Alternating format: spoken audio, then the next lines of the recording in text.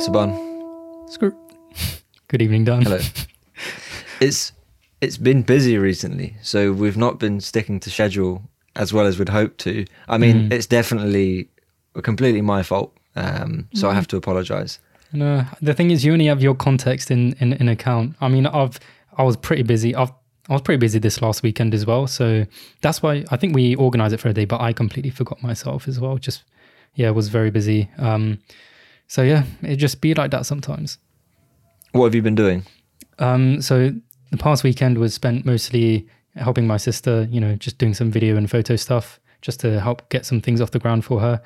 So yeah, that's where most of my time was spent. And then it was such intense days, like up from 4:30, just do all my work in the morning up until like 12, and my other, daily activities like going to the gym and everything, and then just heading over to hers and then just banging out all of that stuff. And then in between, while setting up between different shoots and stuff, just trying to bang some flashcards in between just to make sure I'm like, ultimate productivity cannot stop. So it was intense, but, pretty useful overall. And it got my creative spark going, which I've kind of neglected over the past couple of months. So I think it was a nice refresher, even though I didn't study as much as I would have liked. But yeah, what about you? I think for me, so I came to the end of my last block last week, and I've also been I have the job on the side, which has been really interesting and actually in a good way time consuming, in that I enjoy learning about the stuff. So because of the nature of your job and the different NDAs and stuff you're under, it's so funny. You talk about your job on the podcast, but no one actually knows what you do. You're always so the job was busy and I enjoy it, but you don't say what it is, which is fair enough. But it's just funny. It must be funny for listeners. Ooh, so irritating. What do you do? Kind of thing. Yeah, I feel that a little bit, and I'm sure there are things I could say, but I'd rather just err on the side of caution and just be but it is super interesting and it's quite science based, so it kind of comes into medicine as well. But for example, I just came off of a call and I'd made a presentation and I got a bit roasted for it. I realized that the type of presentations that they expect, or that outside of the medicine world, are a bit different to presentations within the medicine world, where so much of it is actually just if you think about the presentations sometimes we'll get in lectures or in hospital teachings, it will just be you give this drug for this disease, here's a photo. There will just be a photo of a hand and they'll be like, what's the problem? And stuff like that. Whereas here, all of the information needs to be included in the slides. It needs to be you don't need the verbal input on top of it, really. It needs to be all understood just from the slides themselves and stuff like that. So interesting. Yeah, it's a different way of doing it. And that is the antithesis of a good presentation and slide design. So I agree with you, but I think ultimately the point isn't the presentation itself. The point is to have a resource. It's basically instead of having a long document with all the information, it's nicer to organize it in a presentation. It's easier to read through. And then, when we go through it, I will just narrate what we're looking at. But ultimately, this information that I'm compiling is for any employees in the future who need to just look at the presentation in a year's time and know exactly what's going on. So it's completely different basically. So yeah, that's been quite time consuming. And then starting a new block, I had an essay due on Monday, which was super interesting. It was on global health, and you could basically choose a topic. I chose the disparities in healthcare in Brazil. Yeah, I briefly had a flick through it, but haven't had the time to actually read it. It did look interesting, go ahead, explain it or talk about it. Well, I mean, ultimately, Brazil does have quite a big north-south divide. It's one of the most. It's got one of the poorest levels of wealth equality in the world. So you've got the southern regions of Brazil are quite wealthy, and the northern regions are actually very many people live in poverty, especially in the northeast of Brazil, which is quite heavily concentrated in its population as well. You've got 50 million people living in northeast Brazil. It's the same as Spain. Are there any? Can you name some just popular cities or something in south and north? Cities? Yeah, holiday destinations or something. Okay, in the south, in the very south, you've got Porto Alegre, which is where I went to when I went to Brazil. Yes. Porto Alegre. In the south, you also have Curitiba, Florianópolis. You have Rio and Sao Paulo, of course, in the southeast region of Brazil. And then in the north, you've got, you don't have as many cities, but you have, for example, Recife, Salvador, you have Natal. So they're all big cities as well, but they are not as it's not so much the cities, it's also just the rural areas. There's just a lot less money, a lot less wealth, and the level of like the infrastructure and stuff is a lot poorer. So it's actually very interesting that you have a public healthcare system where parts of the country are a lot poorer than other parts. There's actually this thing called I think it's called the Belindia model, something like that, where you've got like half of parts of the country sort of structured like Belgium would be, and then other parts of the country are structured like India in terms of the levels of poverty and the distribution of the poverty as well. So it's super interesting that all exists within one country which does have a public health system. So and then you've also got things in play like the Amazon and how difficult it is to provide healthcare services to people living in, for example, Manaus, which is a city nestled in the middle of the Amazon, basically. Just fascinating to read about and look at what's being done to combat these differences. So like, for example, the number of doctors in the south of Brazil, you've got parts of Brazil in the south with 7 times more doctors than in the north, and it's really interesting, basically. I still hope that in our lifetimes Brazil can reach a point where like the wealth disparity is massively reduced. I think that's possible because there is enough wealth there. It's just that it's such a complex problem, and one that we shouldn't go into now, of course, that I wouldn't be like qualified to talk about in any great detail, but it's very interesting to learn about. And I enjoyed writing the essay. I understand it a little bit better now. Did you propose any potential solutions in reducing that healthcare disparity? I did slightly, but I don't want to go into it too much because I don't back myself I don't think my opinions are necessarily worth anything. I think that there's a private health system in Brazil, as with most countries, that works in like sort of conjunction with the public healthcare system. And there's more actual spending within the private healthcare system than the public healthcare system. And that causes like uptake of services to be very different in the south versus in the north, where the north is a lot more reliant on the public healthcare system. And I think as a result, maybe the distribution of resources and stuff could be a bit different, but it's very like, and money itself, like the amount of funding given to healthcare in Brazil is just not enough. That's a simple way to fix the problem, is just how about invest a bit more money into it? But yeah, I guess there are so many things that come into play, and we only have 23 minutes left of this now. So I won't talk any more about Brazil, although I would very much like to. So yeah, that was due on Monday. And then, I'm starting a new rotation, which will be in Bournemouth, actually, GP rotation. So starting from Monday, I will be in Bournemouth for next GP. Monday. Oh, I'm in Bournemouth next week. It's the start of a line again. It's just our periods are synced 100%, man. We're gonna have all our episodes up to like mid 2022 done in the next few weeks, and then just take 6 months off. Yeah. But yeah, so that's something to look forward to as well. Yeah. Okay. Anyway, I think that's all on my end. Unless there's anything else you'd like to add to, we could get on to a couple of the topics or like thoughts that we wanted to share today. Yeah, let's go straight into it. Okay. So my first one is like a question, just sort of like a brain, like a game almost, like scenario thing. By the way, random point. The things I find most entertaining in life are hypotheticals. So this is a hypothetical question. Like a lot of my humor, like it all...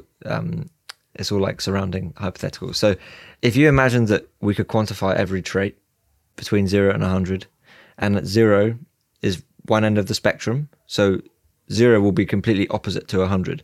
The most obvious example is 0 being, if this is your happiness level, 0 being ultimate sadness and 100 being ultimate happiness, with 50 being neither happy nor sad. Do you have any comments quickly? No, I was just going to clarify that you were talking about, personality characteristics and traits, not just any random traits.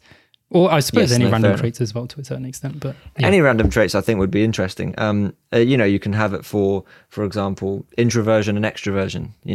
Like you could basically imagine the whole spectrum of personality. I don't know what shape it would be. I'm guessing it would be a sphere maybe. But if you could illustrate it as a shape, basically, and then imagine that you would have your own set of like thousands of different criteria, and we've quantified every single one, which is a weird way to look at the world, but ultimately everything is statistics and maths. So you could probably do it, although it would take the joy out of life completely. It'd be like, I just moved up to 64. I moved up to 64 in my gentleness. Yeah. But yeah, so Yeah, imagine you've got your Saban formula and I've got my Dan formula or my Dan composition. What would happen if every single one was switched to the opposite? So 64 becomes 36, 55 to 45 and so on. What would that person be like ultimately? They're truly the polar opposite to you. Do you think that, like, the reason why I ask it is because I can imagine that you would get along with that person, but I could also imagine why there would be the ultimate like enemy. So yeah, what do you think? Yeah. See, I'm actually thinking they'd be more down towards the, I wouldn't say enemy. Enemy's a bit extreme, but I don't think there'd be direct compatibility. Or, I don't know, maybe you just like coalesce and become one, like yin and yang, just like, just the antithesis of each other. It's just like, yeah, because say if you are a naturally kind-hearted person and the other person who is, you know, the reciprocal of you is obviously the opposite, so not kind-hearted and instead rude or whatever, you are probably not going to get on with that person. So, I mean, that's one example straight off the bat. I can't see how that scenario could be solved to be able to get on with that person. Or if you are generally a not angry person and the other person just very angry, the person just shouting at you for like no reason, I'm probably not going to interact with that person. So I can't see myself getting along with the direct opposite. And also because like it's bad to turn everything into mathematics. I was like, that's my final time saying that. But it's really interesting to think, okay, could you not generate a formula based on all of your traits that could figure out which person in the whole world you would actually get along best with? For example, say you're a very inquisitive person, you may be more likely to like someone who's more different from you because you'd be more likely to accept those differences and be interested in them, as opposed to someone who's very low on the inquisitive scale. I don't know what the opposite of inquisitive is, but like they're just non-inquisitive, very like, exquisitive, exquisite. They're the complete opposite. They may like someone who's a lot more similar to them, and the same thing goes with maybe like level, like how highly you think of yourself. It would be interesting to think, okay, would you be more likely to get along with someone then who thinks highly of themselves as well, or does that mean that you will clash with them? Or if there's someone who thinks very lowly of themselves, will you like that because you can take advantage of that and feel good about yourself and show off to them? Or will you think they're pathetic and you can't see how they see the world in that way? And basically, your own composition of traits will mean that you're more or less likely to like someone who's more or less similar to you. It's very interesting to think that, I could like a completely different personality to you. Okay, I have two really interesting thoughts. Okay, one is not so interesting. One's just kind of a remark. Basically, I think you'd be a really good like Rishta auntie. Do you know what that is? No. So Rishta in like Urdu or Hindi just means like marriage relationship thing, like basically, and it's always an auntie. So every community, like, so all of my mom's friends, like, you know, there is a Rishta auntie, like she's the one you'd go to. Like, say if I wanted to get married, my mom would tell her that I want to get married, and then she'd do the person like, oh man, I know someone who's got the right characteristics and traits that would go well with Saban and stuff. So just the way you're thinking in these hypotheticals, it'd be just like, You'd be the Rishta uncle, I suppose. Rishta uncle. I can be auntie. I don't mind being the auntie either. I'll be the Rishta auntie. But, okay, the actual interesting thought that I had is this notion of quantifying different characteristics and traits in terms of personality and emotions and tendencies towards different emotions is currently, to a certain extent, a hypothetical thing, but I think it's going to become more and more reality because of the way we're interacting more with computers and AI and stuff like that. Like actual robotics, like functional robotics and systems that we'd interact with, right? You know, they've trialed that thing where a customer call service person was actually just a robot interacting with the person and the human didn't even know. So then has that thing passed the Turing test? Okay, but so at that point, you would actually have to start quantifying it. And I wonder what the process behind quantifying it would be. It being like the traits and stuff. And then it'd actually be a really interesting exercise to be able to just kind of randomly allocate these different characteristics and just interact with that robot or AI or whatever, and just see like like, does this person, like that person is now exhibiting certain traits and it's just irritating you. So you're like, okay, I won't get along with this person. And now this might be the new way the Rishta aunties work. So now it's going to fall back to the, first point I was making. But yeah, I think it's actually interesting that we are actually going to have to start thinking about quantifying these kind of characteristics and traits at some point in the relatively near future. I think it's very interesting as well. My initial question is it even possible to try and characterize a personality to a detailed level? Because there are so many intangible elements to like someone's way of being that are too difficult to encompass in like a set of numbers. Because, for example, so many of your traits are based on your experiences growing up, which can't be understood unless someone's literally lived in your shoes, because it's not just the events that you've had, but it's the place you were in at that time which caused you to process a certain situation in a certain way. Everything's compounding. So I mean, like, you were going to say something. Yeah, the thing is, there's so much data available on the internet and stuff that you can. So let's assume you can do all of it. Yeah. Let's assume this is 50 years. It has been done to a certain extent, to be fair. Like, these AI writing assistants and stuff like Shortly and some other ones, like there's one called Jarvis, that's the name of the bot, but there are some other ones as well. When you so I was using Shortly for a bit and you could type in like write, give me, continue the paragraph with an angry tone, and it would do it. And if you were like, no, make it more angry, it would make it more angry kind of thing. Or if you were like, make it, like happy-go-lucky kind of thing, it would have all of those characteristics in. And yes, okay, writing is different to actual expressed emotion in a person and how it's felt, but it's pretty close to that thing. So it must understand what makes something more angry, less angry, and it is kind of quantifying it within its own neural net system, however it works. So I would still argue though that that's still very far off from being able to categorize your personality into a set of numbers, basically, because with what you're describing there with Shortly, to make a very impressive, realistic paragraph of writing, even perhaps like you could say one day, write an angry email about a return for this product and write it in Dan's style, and then it will like process every email I've ever written and use patterns from that, and I bet it would make an extremely accurate email. But what I'm saying is way beyond, in that it's like I'm saying, can you quantify all of Saban's traits at the moment based on his entire life experience? Because then you can explain each trait and put those into like a formula, basically, that's basically just Saban. And then what happens, you could extrapolate from there and say, okay, I've got now the formula and the coefficients and everything. And now let's imagine that Saban fails med school. Okay, how will that change his personality? Because there's a formula now. There's like like you can add variables in and stuff now to that and see how you would, like, you're doing like, what's it called? Like, you're running like tests on yourself based on certain scenarios. And I'm saying, I'm wondering whether that's actually literally whether it's possible to do that. I don't, first of all, I really hope we never get to a point where you can do that, because I think that makes life genuinely miserable. But yeah. I don't know if it'd make it miserable. It depends how it's used and how. I suppose if you have the tendency for neuroticism, it would probably end up making you quite miserable because you'd get so hung up in all the numbers and the details and stuff. But otherwise, as our interface with technology kind of increases, almost still at like an exponential rate, I think it's almost inevitable when we got like Neuralink chips in our brains and stuff, and we're just thinking with the computer kind of thing. So yeah, and to be fair, we're still way off from that kind of scenario, or to even get to that technological level. But I think you have to give credit to systems like GPT-3, where they have like, you can just write a paragraph or even just like a sentence, not even finish the sentence, and it will just continue writing in the exact same style. So, I mean, that's kind of like a slight detour from what you're talking about.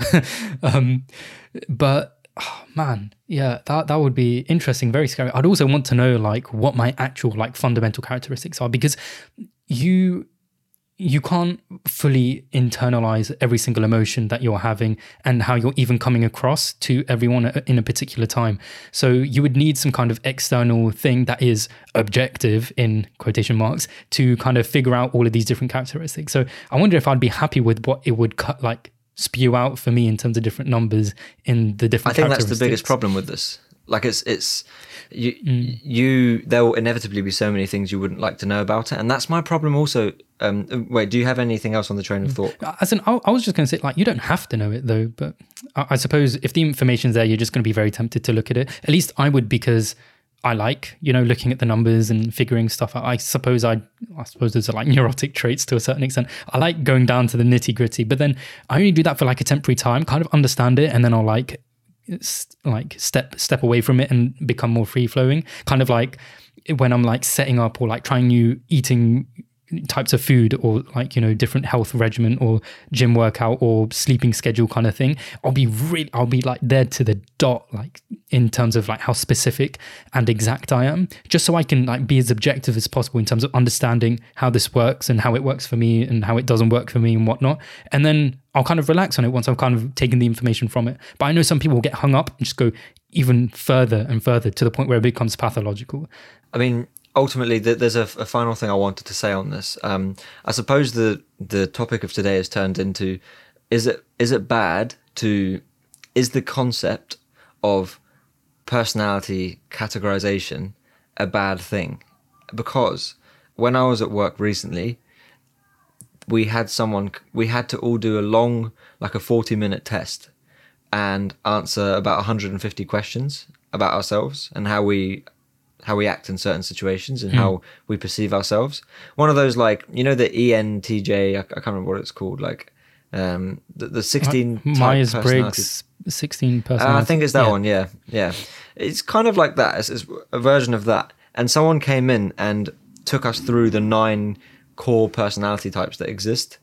And I think I've done one of these. Yeah, the 16 personalities. I know mine. The one that we did was a bit different. It's called an Enneagram, I think. Oh, okay, fine. I haven't.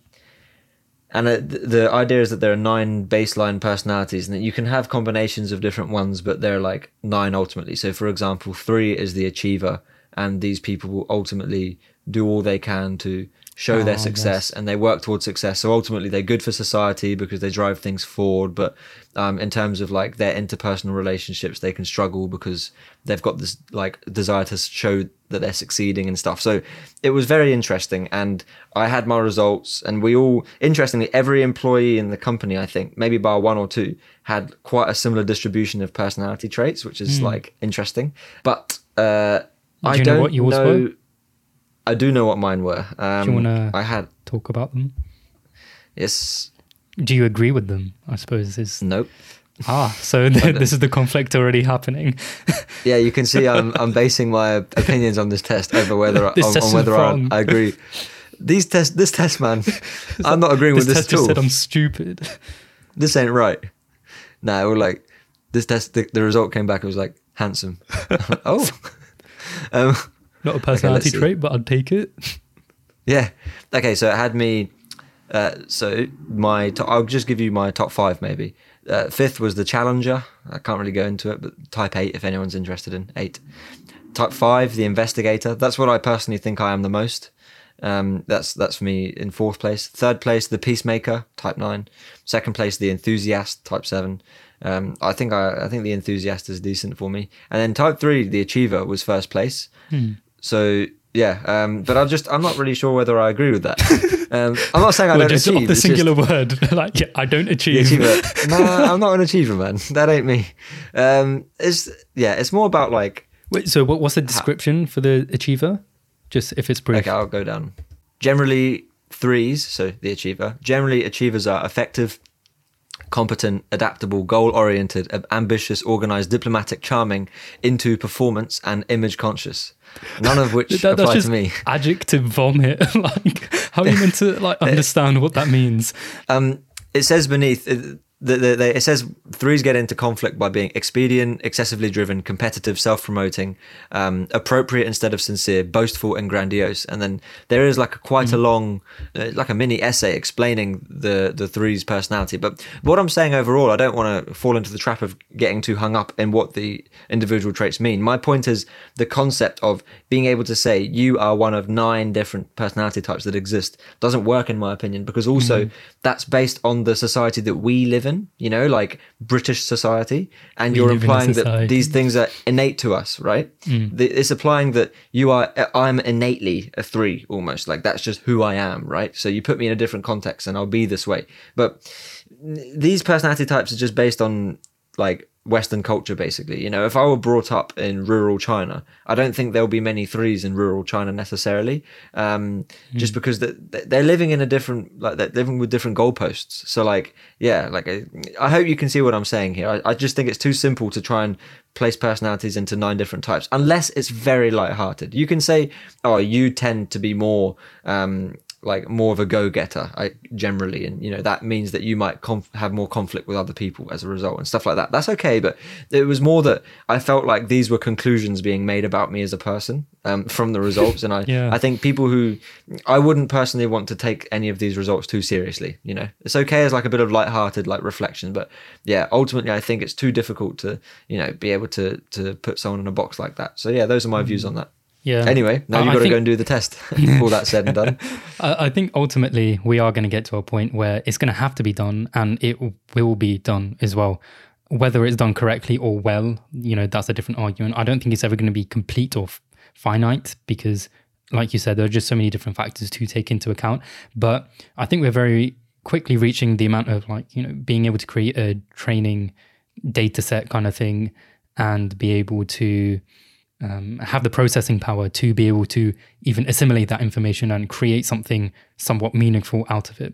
So it'll be interesting to see what the future holds in that aspect, because you're going to have to create like robots with different personalities and stuff. And like, so it's personality categorization. Especially once they become more generalized, right? Because right now they're very specialized. You know, they can just do a set number of things. They can answer a set number of questions and stuff. But as they become more and more generalized and everything, they're going to have to be able to interact with us in different ways and even like understand when we're angry or something, or, you know, we say to do something, but it's not even in our best interests for the robot to do that. And then, I mean, this is a different kind of topic now in terms of like autonomy and everything.